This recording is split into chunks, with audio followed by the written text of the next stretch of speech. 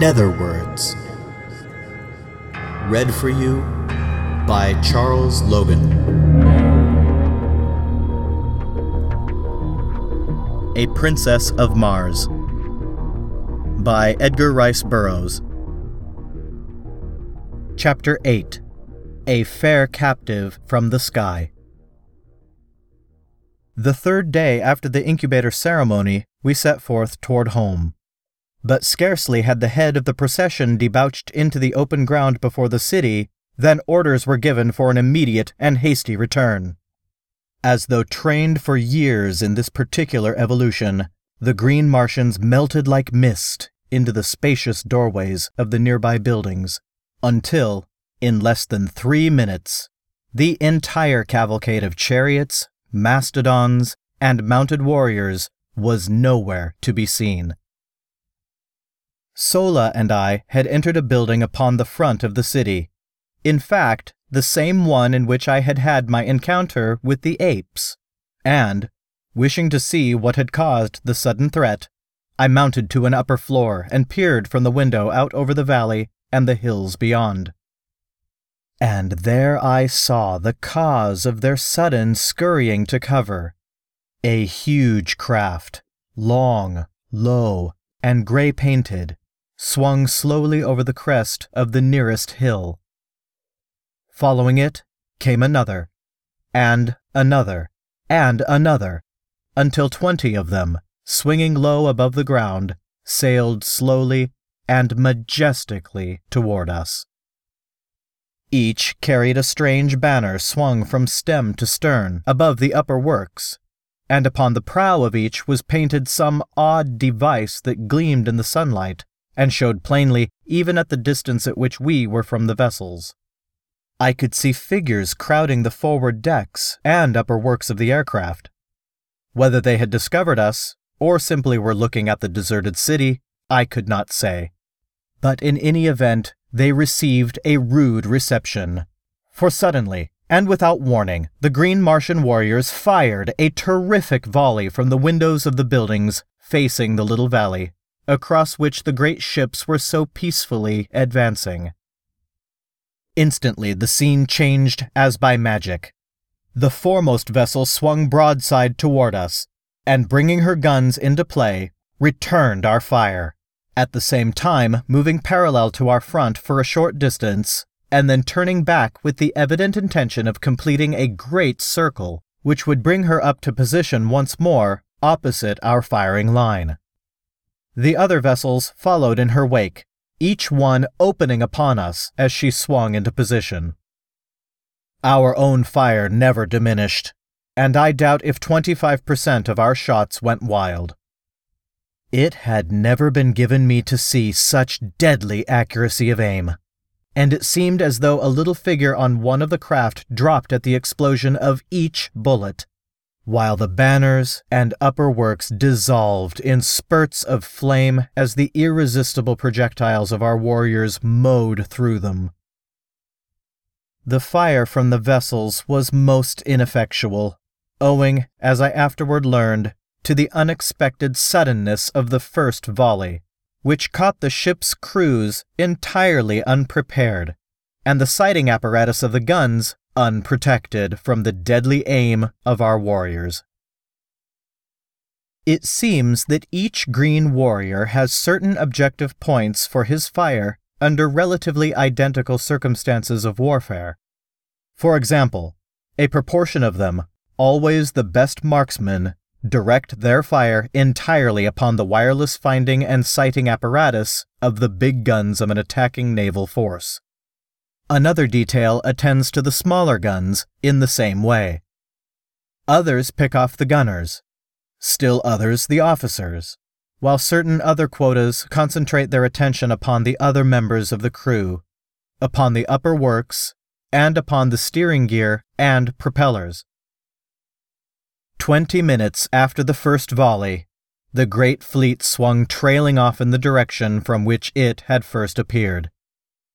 Several of the craft were limping perceptibly, and seemed but barely under the control of their depleted crews. Their fire had ceased entirely, and all their energies seemed focused upon escape.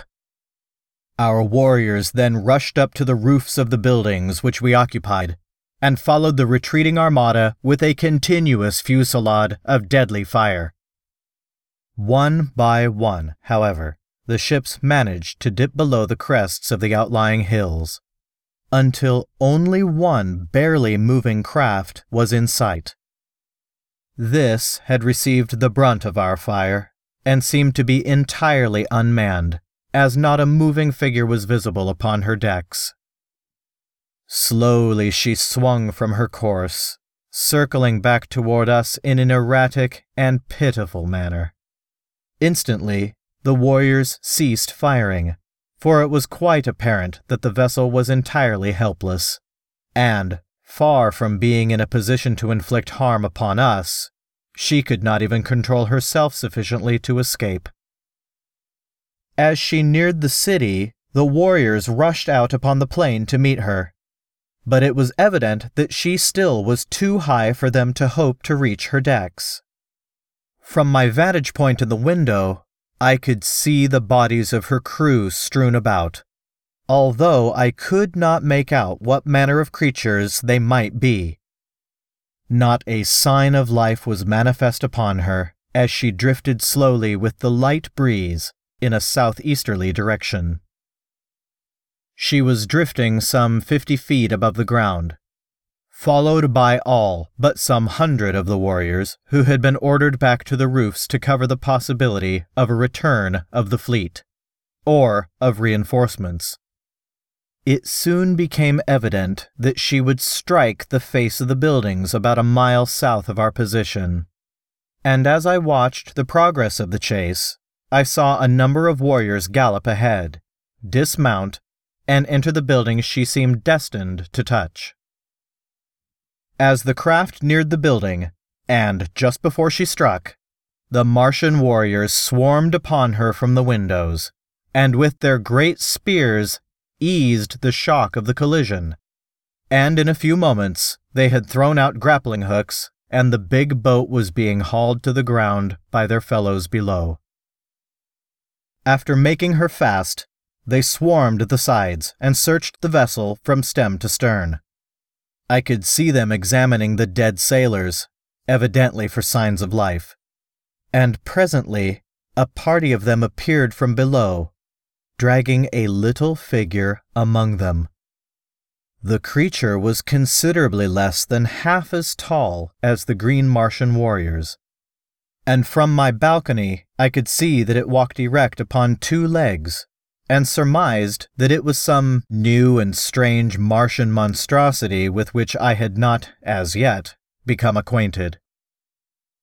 They removed their prisoner to the ground, and then commenced a systematic rifling of the vessel. This operation required several hours, during which time a number of the chariots were requisitioned to transport the loot, which consisted in arms, ammunition, silks, furs, jewels, strangely carved stone vessels, and a quantity of solid foods and liquids, including many casks of water, the first I had seen since my advent upon Mars. After the last load had been removed, the warriors made lines fast to the craft and towed her far out into the valley in a southwesterly direction. A few of them then boarded her and were busily engaged in what appeared, from my distant position, as the emptying of the contents of various carboys upon the dead bodies of the sailors and over the decks and works of the vessel. This operation concluded, they hastily clambered over her sides, sliding down the guy ropes to the ground. The last warrior to leave the deck turned and threw something back upon the vessel, waiting an instant to note the outcome of his act. As a faint spurt of flame rose from the point where the missile struck, he swung over the side and was quickly upon the ground. Scarcely had he alighted than the guy ropes were simultaneously released, and the great warship, lightened by the removal of the loot, soared majestically into the air, her decks and upper works a mass of roaring flames. Slowly she drifted to the southeast, rising higher and higher as the flames ate away her wooden parts and diminished the weight upon her.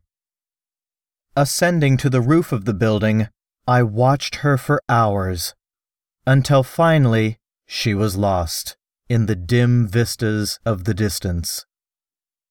The sight was awe-inspiring in the extreme, as one contemplated this mighty floating funeral pyre, drifting unguided and unmanned through the lonely wastes of the Martian heavens, a derelict of death and destruction, typifying the life story of these strange and ferocious creatures into whose unfriendly hands fate had carried it.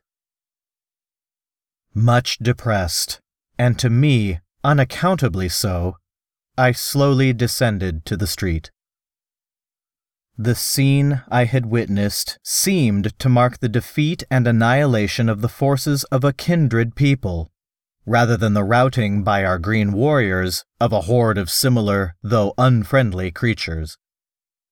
I could not fathom the seeming hallucination, nor could I free myself from it, but somewhere in the innermost recesses of my soul I felt a strange yearning toward these unknown foemen, and a mighty hope surged through me that the fleet would return and demand a reckoning from the green warriors who had so ruthlessly and wantonly attacked it.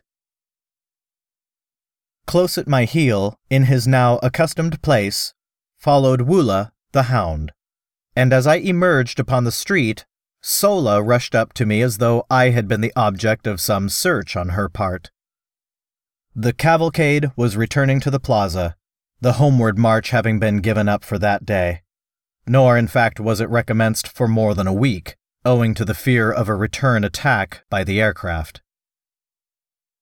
Lorquas Ptomal was too astute an old warrior to be caught upon the open plains with a caravan of chariots and children, and so we remained at the deserted city until the danger seemed past. As Sola and I entered the plaza, a sight met my eyes which filled my whole being with a great surge of mingled hope, fear, exultation, and depression.